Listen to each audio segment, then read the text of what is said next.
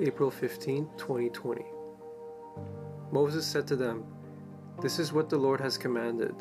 Tomorrow is a day of solemn rest, a holy Sabbath to the Lord.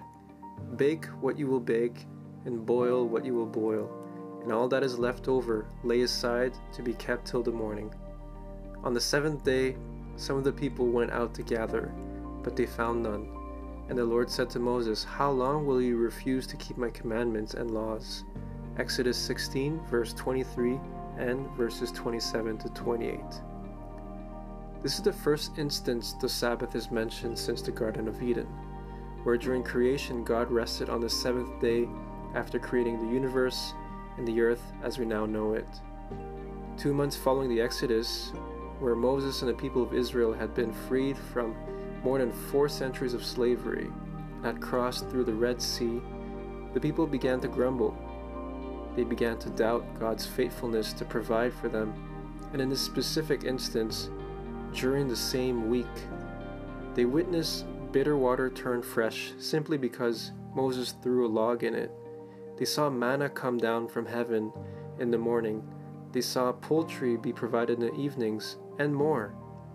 But yet, some still had to fetch for manna on the seventh day, although God told them to rest. On the sixth day, double was provided so that on the seventh they wouldn't have to go. So why? Does this restlessness, this desire to keep on working until you feel like you have control, resonate with you? God is telling us to rest and that He is faithful to provide our manna. But yet we often have such a deep, unconscious distrust in God, and our actions and thoughts don't reflect a trusting heart. In this pandemic, are you prone to try to fix all you can? And are you realizing that maybe you're not trusting God all that much in this season? It's not easy.